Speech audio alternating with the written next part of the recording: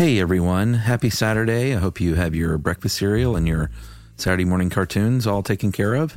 It is in select time, June 30th, 2016, and we're talking about how lighthouses work. This is a really cool podcast. I remember really enjoying this one because I had done some research on lighthouses for a movie script I was writing, so this one was really pretty key for that. So here we go with how lighthouses work. Welcome to Stuff You Should Know, a production of iHeartRadio.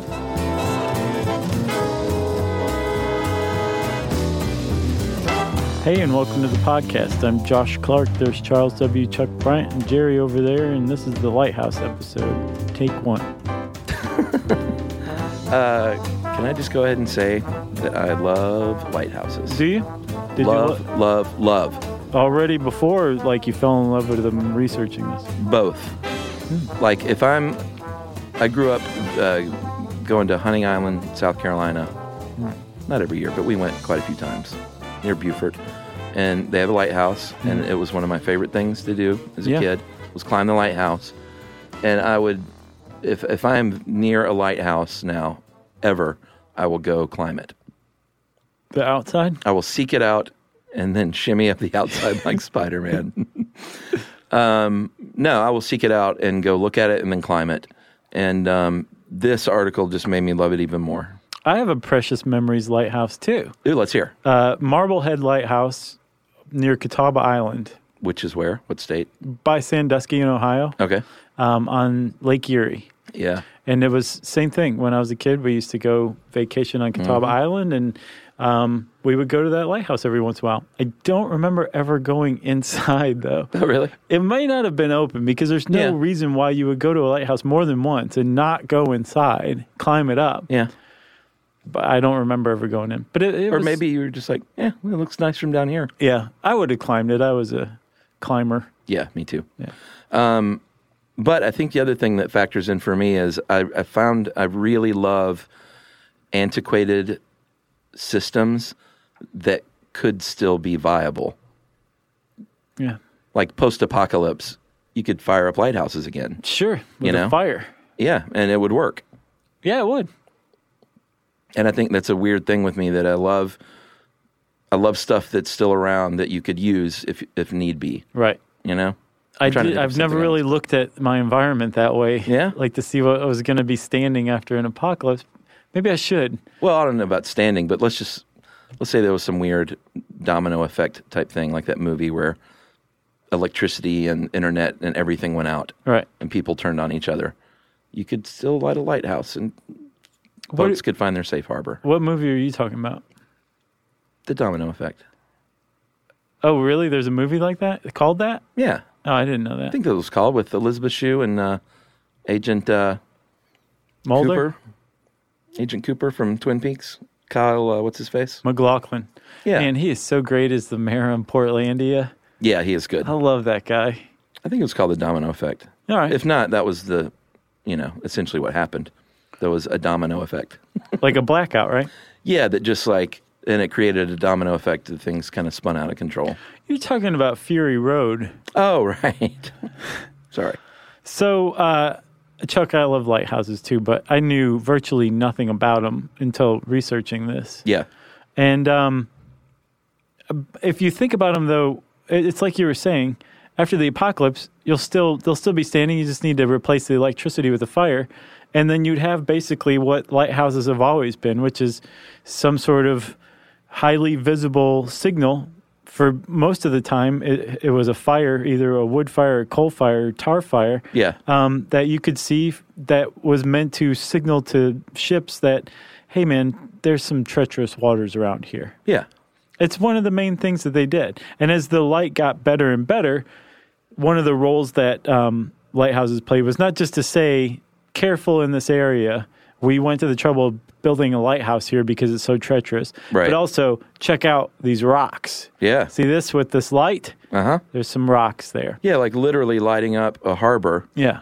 Well, because there was no light otherwise. Right. And then the other role that they play is in the daytime, right? Because lighthouses, I don't think that they actually keep them on 24 hours a day. It's highly inefficient on a cloudy day. Yeah. If it's foggy, they'll turn it on and start sounding the fog horns, which we'll talk about. But for the most part, in the daytime, it's off. But a lighthouse still serves a purpose during the day because they don't decorate them the way that they decorate them just for looks. Right. They do it so you can differentiate one lighthouse from another. Yeah, like this one looks like a barber pole, so I Right. know I'm near North Carolina's Cape Hatteras. Exactly, right? Yeah. And there's like a whole book called The Light List where it has pictures of them and it Did has... you get your hands on that? No. I meant to look it up, but I ran out of time. I'll bet it's neat. I bet it's neat, too. By the way, that movie is called The Trigger Effect. I have heard of that one. There was a movie called The Domino Effect, but it's not the same one. What about the butterfly effect? Remember that? Ugh. Garbage. That was the Cooch, right? Yeah. Man, why does he haunt us? I don't know. He comes up a lot. All right, where were we? Were we in the lighthouse? We were talking about the day mark. Yeah.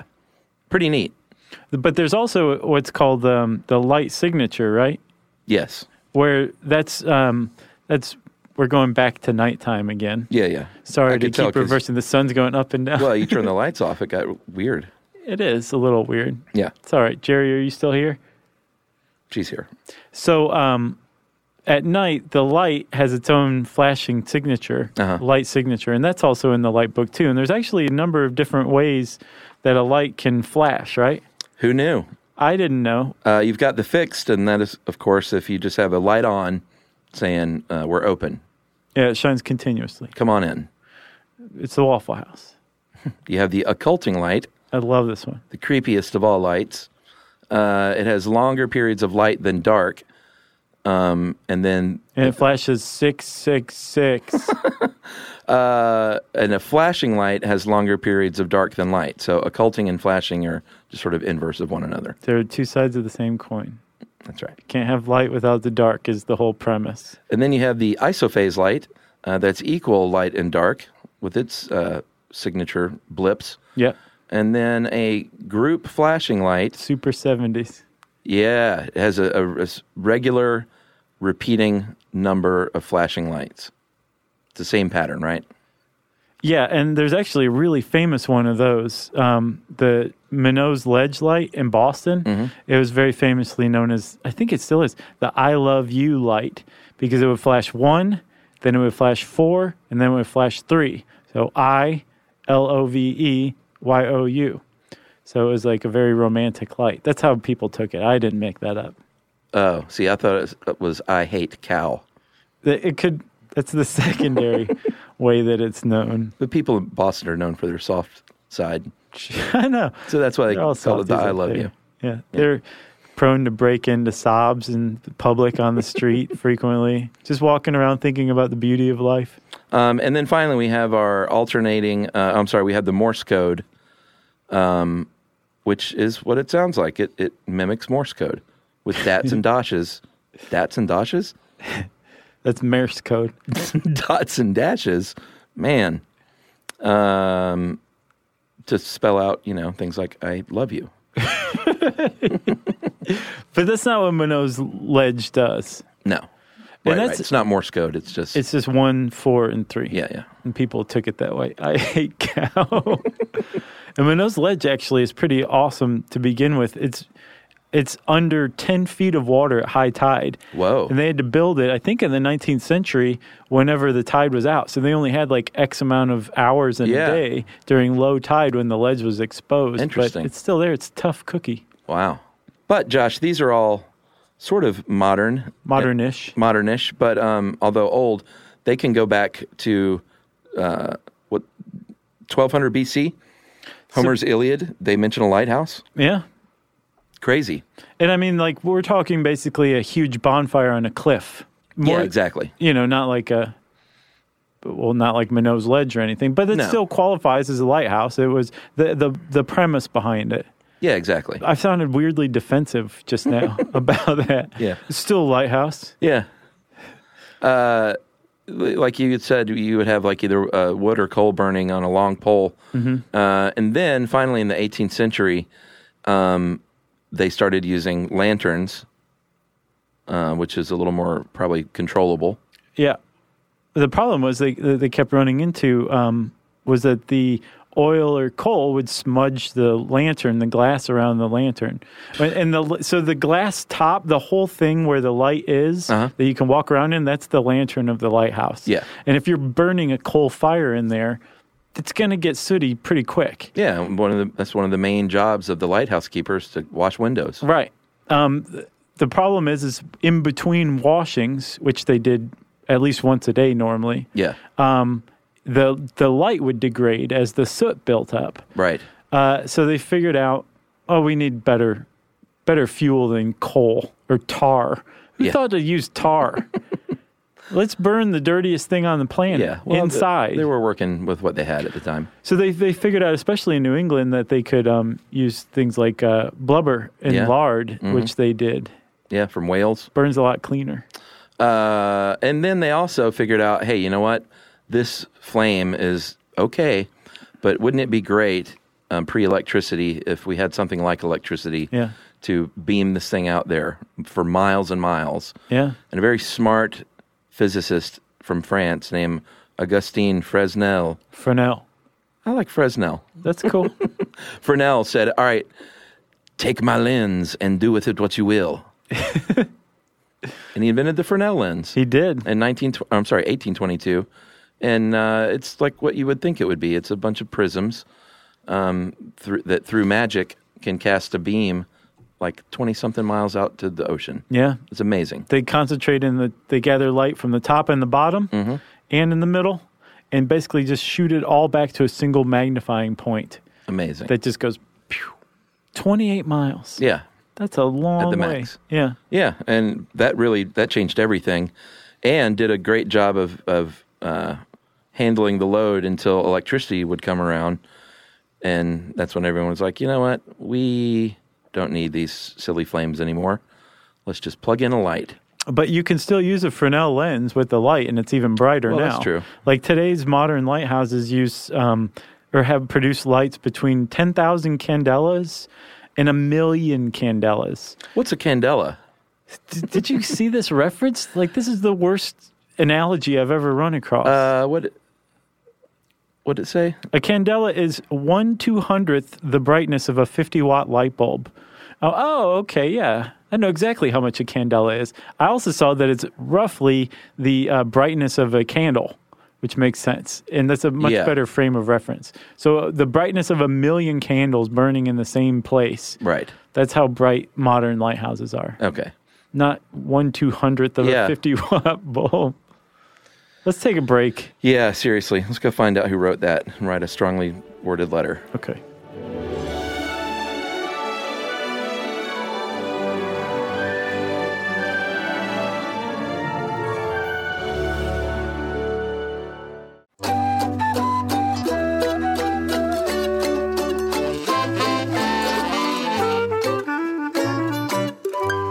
Well, that got ugly. So I feel like we're still talking about the history of lighthouses, right? Yeah, sure. Well, they were made of wood early on, but the problem with a wooden lighthouse and a massive burning fire of tar is that they can burn down and be washed out to sea, or in rough weather can just be knocked plumb over by waves. And but like I said, they used what they had at the time, and over the years they got sturdier and sturdier with steel and concrete and stuff like that. Well, even before over the years. Before over the years? Yeah, the Pharos at Alexandria, one of the 7 wonders of the ancient world, was this lighthouse at the mouth of the harbor to Alexandria, Egypt, right? Yeah. And it was around, I'm not quite sure when it was around. I think Which one? The Pharos of Alexandria. 270 BC, my friend. That thing was pretty sturdy. It took a massive earthquake to bring it down. Yeah. It was made of masonry. It wasn't made of wood, you know? Yeah. So it looks like lighthouse construction got dumber as the years went on. And then it got smart again. It just dipped down in the wood era and then came back up. Well, what you normally have is the lighthouse, which can be just a lighthouse, or there might be a fog signal building. There might be a boathouse.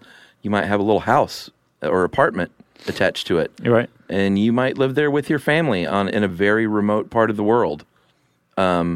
all by yourself. Or with a couple of other dudes. Yeah, and take turns and take shifts. That's called a stag station. Yeah, and I think the other thing that appeals to me about lighthouses is I could have lived that life. Oh, yeah? Yeah, I can have seen myself dropping out. And You got a neck beard? yeah. All you need is like a cable knit sweater and... Living up there all by myself, a corncob pipe. Really? Yeah, grow my own crops and just sit up there and be quiet. Huh. No one bugging me. It's like, it appeals. Wow. I did not know that. I did not picture you as a lighthouse keeper. I could totally do it. Or a light keeper for short. This is another thing that I thought was remarkable in this article. We might as well mention it. Is that if there is a lighthouse near you that nobody operates, it is possible that you could own that lighthouse. Yeah. For $1. The National Historic Lighthouse Preservation Act of 2000, it got a process together where the Coast Guard, which is what runs the lighthouse biz now, right, the lighthouse racket, you can basically start a nonprofit or have a nonprofit, and at no cost, they will give you a decommissioned lighthouse if you maintain it and keep it open to the public. Yeah, for the most part, it's like preservation societies who are handling this. But if nobody wants it, they put it up for auction. Yeah. And then you can do what you want to. I can live out my dream. Yeah. And I wouldn't have to do the windows either. I could just live up there and be a crusty old hermit. Right. You know? We could do a Kickstarter to help you live out your dream, Chuck. Well, I have a family now. Let's That'd do a be few more cruel. years of stuff you should know first, though, before you go. Okay. Okay? Yeah. All right, so back to more modern times. We're building them out of concrete and steel at this point. They're a little more sturdy. You got your little keeper's house. You're not getting paid much money. How much money? Dude, not much. So this article says that they earned about $200 annually in the late 19th century. I went on to the GWiz West Egg inflation calculator. Mm-hmm. In 1890, that was $5,000 today. Your provisions are covered, though, right? Yeah, but, I mean, at the very least, your room is. I don't know about board. I bet you they all the whale you. lard you can eat. Yeah. No, I imagine they take care of stuff because you can't like leave and go shopping. Like, imagine you just have everything shipped to you. Yeah. And again, ideal. I love that. Don't have to go out. You don't have to spend any money. It's like web van. Yeah. Coming to you. You're banking that $5,000 a year essentially. Wow, man. When you get into like lighthouse mode, you're lowering the standards like tremendously. You're like, man, I'm making $5,000. People are bringing me food. I don't have to talk to anybody. Yeah, that's awesome. It's like your fantasy. Mm-hmm. That's hilarious. So that lens we were talking about, we didn't use that in the United States for a while because the way I read this is we kind of cheaped out. Yeah. When it was being run by this guy, Stephen Pleasant, for 30 years, 1820 to 1852, 32 years, he ran an efficient, some might say, chintzy program. Yeah. To where he was like, we don't need those fancy French lenses. Take these cruddy versions. They probably wasn't even a lens. Just like a mirror reflector or something. If that. Yeah. Maybe a piece of metal that somebody had to just stand behind the light with to reflect it. You're my mute assistant. Right. Be quiet. But then finally the U.S. government got involved and they said, you know what, we need to regulate this. Well, no, the U.S., they were involved. That's when it became right. chintzy. Yes, from 1716 to 1789, that was not run by the U.S. government. No, it wasn't until Alexander Hamilton almost got in a shipwreck off the coast of, I think, North Carolina, and he went back and said, hey, I think we need some lighthouses. The federal government needs to get involved. Yeah. And so I think the 19th piece of legislation the U.S. Congress ever passed was to establish the Lighthouse Board. The U.S. Lighthouse Establishment, initially, is what it was called. Okay. And, socialist program. He said that the federales are going to run this thing. Right. And We're they in did. charge now. And you know what? Things Went downhill. Yeah. Improved. Proved everyone who's critical of big government right. Yeah, but there were a lot of lighthouses at the time. By 1900, we had about 1,000 lighthouses. Well, and by 1900, the government had reformed its reputation. Like, seriously, the world round, for the mid-19th century, the U.S. lighthouse system was second rate at best. Yes. It just had a terrible reputation. And I guess it sounds like they got rid of Stephen Pleasant, whose name is basically mud these days, and the quality went up. Yeah, and that's when they established the Lighthouse Board, which is, I think, what you were thinking, Yeah. to shape things up in 1852. They said, let's get some Fresnel lenses for all these lighthouses. Right. Finally. Yeah. We can be like the rest of the world. Pleasant's dead. Did you know the Statue of Liberty was a lighthouse? I don't know if I knew it, but when I read it, I'm like, well, yeah. But I don't know if it unlocked Right. some memory or Yeah. if I'm just like, that's just too obvious. Same thing kinda for me happened to to admit me. I didn't know. Yeah, I was like, surely I knew that, right? Right. That's yeah, what I thought. That was it. For 15 years, it was a lighthouse in New York Harbor, Yeah. which is pretty neat. And then by 1930, when electricity was effective and rampant, you didn't need these fires burning or candles burning or whale blubber. No, but there were a lot of lighthouses that were on like islands or on offshore like ledges, like Minot's Ledge or Eddystone in England. Uh-huh. That were just like the technology to run electricity out there just was not around. Yeah, of course. So they were still using oil of various types to fuel these things well into the 20th century, into the 60s, easily. Yeah, and they were still had people working there, living in the lighthouse or on the property. Yeah. Into the 1960s, it was definitely more rare. But that's when the Coast Guard brought about their lighthouse automation and modernization program, and that pretty much dwindled. By the end of that decade, it dwindled it down to 60 that still had people working there. Oh, really? Yeah, Well, 60 out of 1,000. Today there's one in Boston, the Brewster Island one. Little Brewster Island. Little Brewster Island. I was confusing it with Big Brewster. Well, there might be one. Brewster's Millions Island. Little Brewster. That's right. It was the first one in the United States. 1716 was when it was built, and then that one was replaced in 1783. And it's the second oldest working one behind Sandy Hook, New Jersey. Is that right? Mm-hmm. Huh. And the person that lives there is basically living there as a tour guide, not necessarily like guiding boats into harbor. Although they may do both. No, I think it's still working, yeah. Yeah, well, then I guess they do both. They do double duty. I saw Modern Marvels on lighthouses, and they interviewed one of the light keepers on Brewster Island, Little Brewster Island, and they showed him like polishing the glass and everything. Yeah, but it's automated. I got the you. light itself. I see. So they upkeep and tour guide it. Right. I think. Okay. But yeah, he's providing a function there. Still. Yeah, it's absolutely. not just show. Maybe that's what I could do then. There you go. You should have heard that guy. He's like, I can't even begin to do it, but he was like a hardcore light keeper really? in Boston. Yeah, I can imagine. Although I wouldn't be the best person because Chuck's silent lighthouse tour isn't really. You're just like, you just sweep your arm in a Just room point and things turn out. and quietly leave. People ask questions. I just rap them on the knuckles. Out. All right, I'm getting all excited thinking about the prospects of living in a lighthouse. So I'm going to go do some push-ups. Okay. And we'll come back right after this.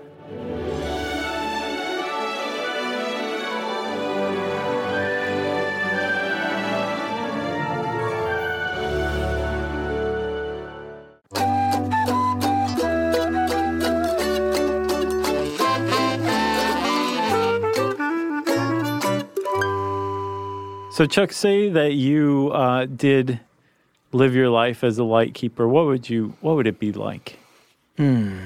First of all, what's your family background? Well, my dad was a fisherman. Probably.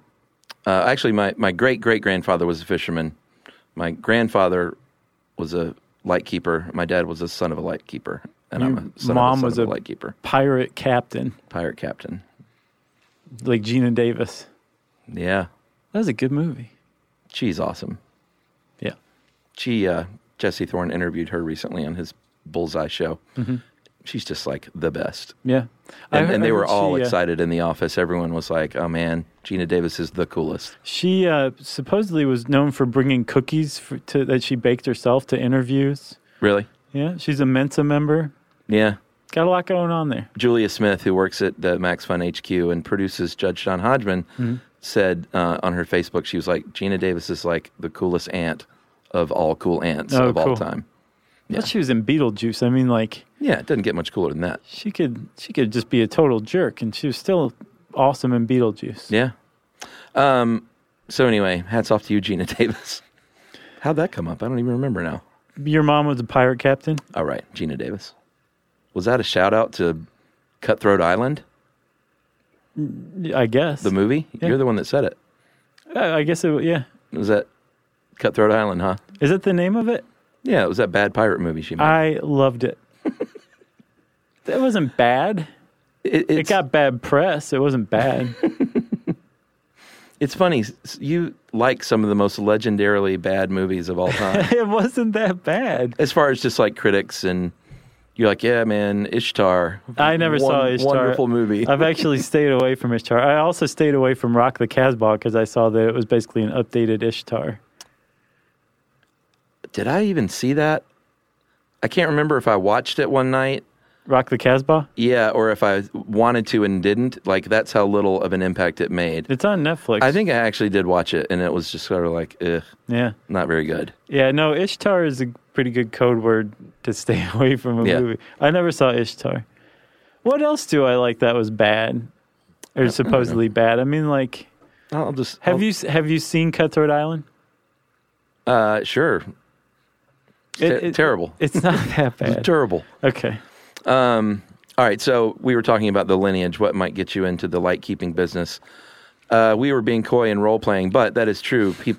It's a family business for the most part. Yeah.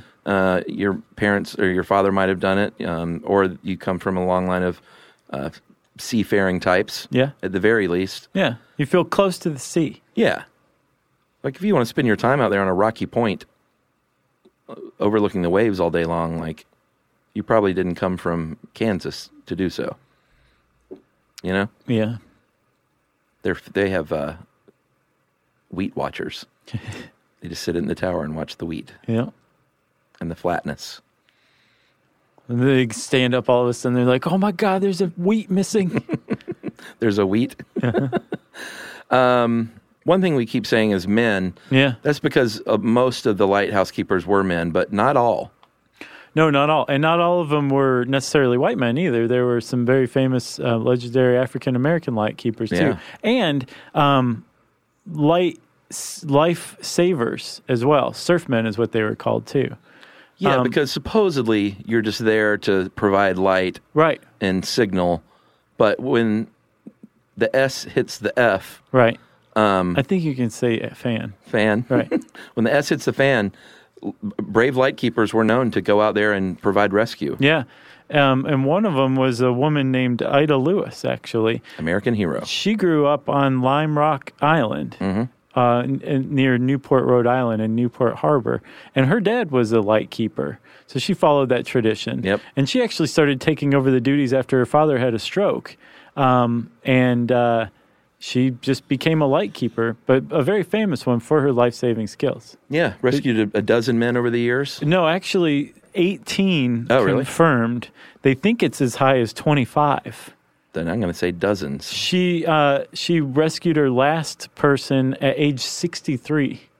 Wow. Yeah, she was quite a lady. Yeah, that's spunk. But for the most part, and she's not the only one who saved lives. Like, there were plenty out there that did, but it was not an expected role of a light keeper. Right. Because the Coast Guard had a lifesaver house, usually nearby a lighthouse. Yeah. Because the lighthouse was there in the first place because that was a treacherous area.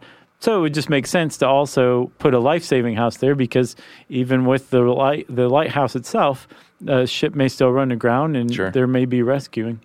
And if you want to be thrilled, there's a really neat article that's posted on this podcast page about the Pea Island life-saving house. Oh, really? It was. By the way, the pre-Coast Guard, we had the U.S. Life-Saving Service. Right. Which is what that term comes from. Yeah, and then they merged everything together under Roosevelt. Yeah, 1939. And the Lighthouses and the Life-Saving Service all came under the purview of the Coast Guard. Right.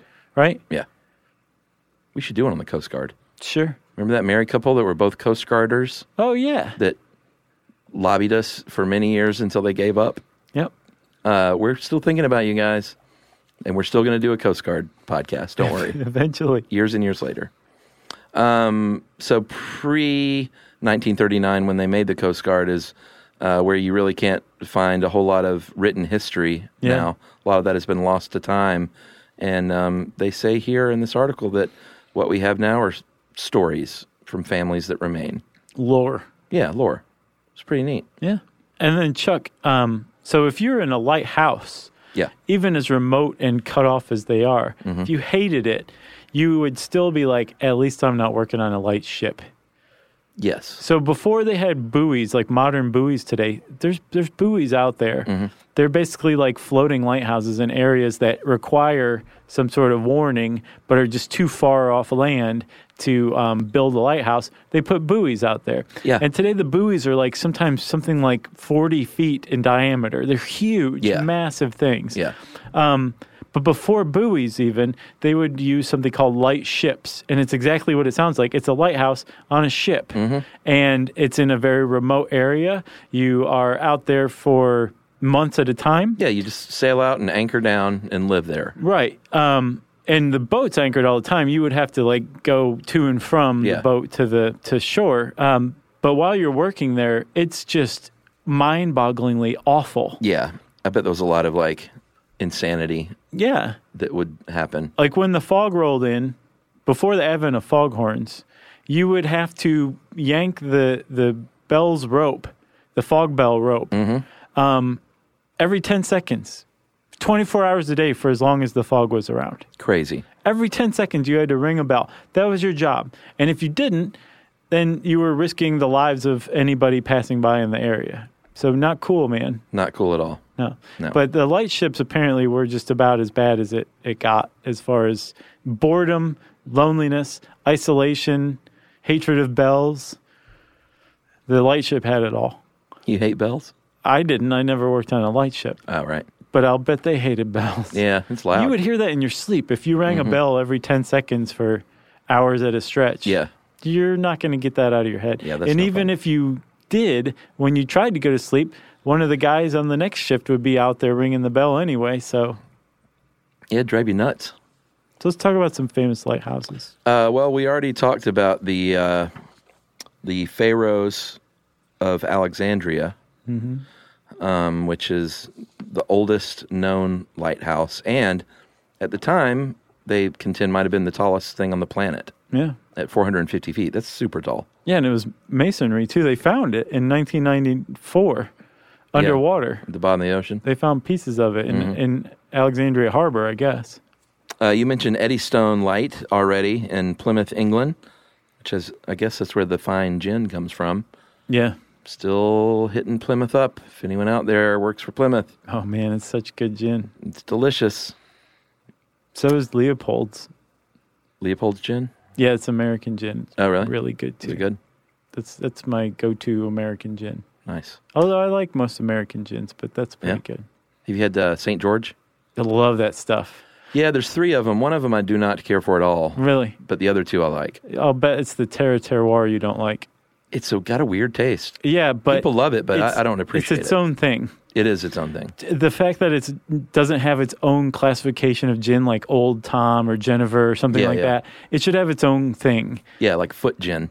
I love that stuff. It tastes weird. Dude, it's really good. You know what it's really good with? Have you ever had Fever Tree Bitter Lemon? No. It's like a lemony, lemon-limey, citrusy drink, but without much sweetness. That with the Terroir. Gin and juice. Yeah. You know? But Fancy gin it'll and juice. knock your socks off. Yeah, I don't care for it. And you know what? I'll just go ahead and bring you my bottle because okay. I've had like 2 drinks out of it. Okay. Tried to wrap my head around it. I will take and it. I just can't do it. I will email you tonight as a reminder. Yeah. Say, hey. I'll bring in that St. George. Thanks, man. And also, by the way, I am now on, because I drink the dirty martini, but I don't eat olives, which is a little weird. You just like the juice? Yeah.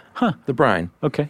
With a twist. It's a little different. Oh, I know. I've had that. And for years, I would have emptied jars of dry olives in my fridge and very little juice, is in there. Oh, I know what you're talking about now. So now I bought Dirty Sue olive juice. Uh-huh.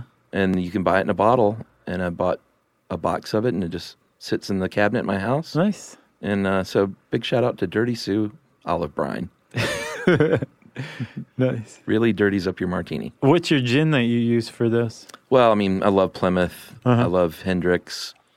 And our friends at Spring 44 Gin Dude. sent us gin they said it's all about the water. Yeah. And they have like the best water on earth. They made some Old Tom gin. Yeah. And delicious. it is delicious. Yeah. Like it made, I love Martinez's. Uh-huh. It's Old Tom gin, maraschino liqueur. Mm-hmm. Not the cherry stuff, but like the real liqueur. Yeah. And then some sweet vermouth. Yes. It's like probably the most perfect drink anyone's ever made. And it's very old. That made maybe the best Martinez I've ever had. That was good stuff. Well, for a while lately, I've been stirring. I got a little martini pitcher or a cocktail pitcher to stir. Yeah. But I'm back to shaking now because I've found out that bruising gin is a total myth. Oh, so James Bond wasn't cuckoo? No, you can't bruise gin. Yeah. That's all just garbage. Do you use orange bitters in yours? No. Really brightens it up. Straight up Dirty Sue gin. I do use a little vermouth. Like, I know people don't like vermouth at all anymore. Oh, really? Yeah, I see bartenders now don't even use any vermouth. That's not a martini. Well, agreed. That's a gin, a chilled gin up with some olive brine. What kind dry. of vermouth do you use? Just the one in the green Italian bottle. What's that? Dolin Blanc? Yeah. That's good stuff. But I also found out recently that vermouth is a wine, and you don't just keep it on your shelf for 2 years. No. You keep it in the fridge for maybe a month. Yeah, didn't know that. So I've been drinking this old vermouth. You still can. It's not like you can't, but just for the best possible impact. Uh-huh. You want to just get that small bottle. Yeah. I learned that the hard way, too. Yeah, I'm going to start doing that. Man, we should have our own cocktail show. We should. Because we talk about booze a lot. Yeah, we don't need to. Let's Drink About It has that covered. Yeah, that's true. Our good friends at Let's Drink About It. Yeah, and thanks also to Ben who sent us some Ambler. Bourbon. Smooth Ambler. What was it called? Contradiction. That stuff is good too. That's right. Man, booze talk on Lighthouses. Who knew? Oh, I bet you there's a lot of boozing that goes on at Lighthouses. I'll bet too. This but ties I'll bet in they're not nicely. making amazing drinks with St. George and bitter lemon. No. They're just drinking that stuff straight out of the deer skin. Yeah, exactly. Where were we? Eddystone Lighthouse, Plymouth, England. Oh, yeah. That's how this got started. This thing it's a very rough area to have a lighthouse, and it seems like nature doesn't want a lighthouse there because over the years it has been knocked down and burned down many, many times. Yeah. This dude basically went out there by himself, Henry Winstanley. Yeah. In 1696. Yeah. And just started building this wooden lighthouse out on these rocks off the coast of Plymouth himself. Got captured by a French pirate. Yeah. Released and lit the thing in 1698. And he actually died. He deconstructed it and rebuilt it and died in the second version of it. Oh, really? It got swept away with him inside. But he was a pretty cool cat. That was 1703. Then another one in 1708 was built. That burned down in 1755. And then a guy named John Smeaton, he was an engineer, he built one that was built to last for a little while. He actually came up with what you think of as the modern lighthouse. It's thick at the bottom, tapers to the top, and then it flares out right below the lantern. Right. And the reason most lighthouses flare out right below the lantern is when a wave comes up, and the waves can get that big. Sure. It won't ride up into the lantern. It will be thrown back out to sea when it hits the flare. Oh, it's a water guard. Pretty much. Interesting. Yeah. Did not know that. He was a smart dude. So that one lasted for 123 years, which was, as far as the Eddystone Light is concerned, an eternity. But eventually, the Trinity House, which is England's version of the Coast Guard, of the lighthouse establishment, yeah. They said, no, let's tear that thing down. In It 1882. stood up this long, but we think it might not for much longer. But then they built another one. This one, actually, they used almost a jigsaw puzzle the for one that's still there foundation. now. Yeah. So when a wave hits it, it actually compresses together and becomes stronger when a wave's smacking into it. So that Pretty was there smart. for good. Yeah. Wonderful. We talked about Boston Light. There's also the Cape Hatteras on the Outer Banks of North Carolina, which is, I believe, the tallest one in the United States. It's 208 feet. And it's one of the most famous as well. It's the one with the black and white barber pole it's very cool. design. Yeah. That's 63 meters for our friends everywhere else in the world. Did you know that one was in trouble? The sea was encroaching upon it, and they got some money together, Congress did, and moved this lighthouse 2,900 feet back inland. Yeah. Over the course of 23 days, they slowly moved it on tracks. Wow. It was pretty amazing. It was on that Modern Marvels one. It's like Fitzcarraldo. Sure. I got a few more fast facts unless you have something else. No, I'm done. 680 lighthouses remaining in the U.S. estimated out of that original 1,000 plus. 37 states have lighthouses. Just not Kansas. Not Michigan has the most, don't they, of all the states? Yeah, 120 in Michigan. Because of the Great Lakes. I would imagine. Makes sense. Yeah. The East Coast has 391. West Coast only has 94. I guess there's just a lot more shipping and stuff, huh? On the Need to step it up, West Coast. And worldwide, we estimate more than 17,000 lighthouses in 250 countries. And the brightest one, Oak Island in North Carolina, 14 million candle power. You can see it from 24 miles. Wow. Isn't that great? Yeah, that's a lot. 14 million candles all burning at once. Pretty neat. Sounds like a new religion. The Candelas. Really? A million is one lighting their candle. I think you just established it. Reciting the Candela's prayer. Mm-hmm. Nice. See, we just started a religion. Yeah. That easy. Well, you did. I just bore witness. That's all right. You can be my faithful assistant. Thanks. Can I baptize you? Sure. Okay. If you want to know more about lighthouses, you can type that word into the search bar at howstuffworks.com. And since I talked about baptizing Chuck, it's time for listener mail. Since you talked about baptizing Chuck, that must mean it's 1984. Hey guys, I recently discovered your podcast and immediately fell in love. I'm thirsty for knowledge. Find it quite impressive that you've become quasi-experts. Not really. Yeah. But I'm writing in to respond to the controlled burn episode. I used to work for my local county park system doing habitat and wildlife management, and controlled burns took up many days in the early spring for us. Our department only consisted of about 6 to 7 people, 3 of which were licensed burn bosses. Nice. By the state. They make the burn plan, they light the fire, and basically coordinate and oversee the entire operation. I would make everybody call me Burn Boss Josh. Totally would. Additionally, local fire departments volunteer personnel and sometimes equipment, so they lend out their stuff, which is nice, and people, such as water trucks to assist. We also had quite a large number of park volunteers that go through our training and help on the fire line as well. That'd be neat. I would do that. Yeah, on like a Saturday afternoon. Sure. Yeah. I'm sure it's different for each state and agency, but our burn bosses go through training put on by the state in order to get certified. I can't recall if this was mentioned, but another advantage of controlled burns is that the charred earth absorbs light because it's black in color more than it normally would, causing the soil to heat more quickly and thus early germination for the desired species. I had not considered that. We didn't mention that. Yeah. Good factoid there. Thanks for satisfying my wondering mind. Tracy Kump in Cincinnati, Ohio. Thanks a lot, Tracy. We appreciate that. Oh, we always love to hear from people who know what they're talking about. Burn Boss Kump. Yeah. If you want to get in touch with us, you can tweet to us at SYSK Podcast or hang out with us on Instagram at SYSK Podcast. You can join us on Facebook.com/Stuff You Should Know.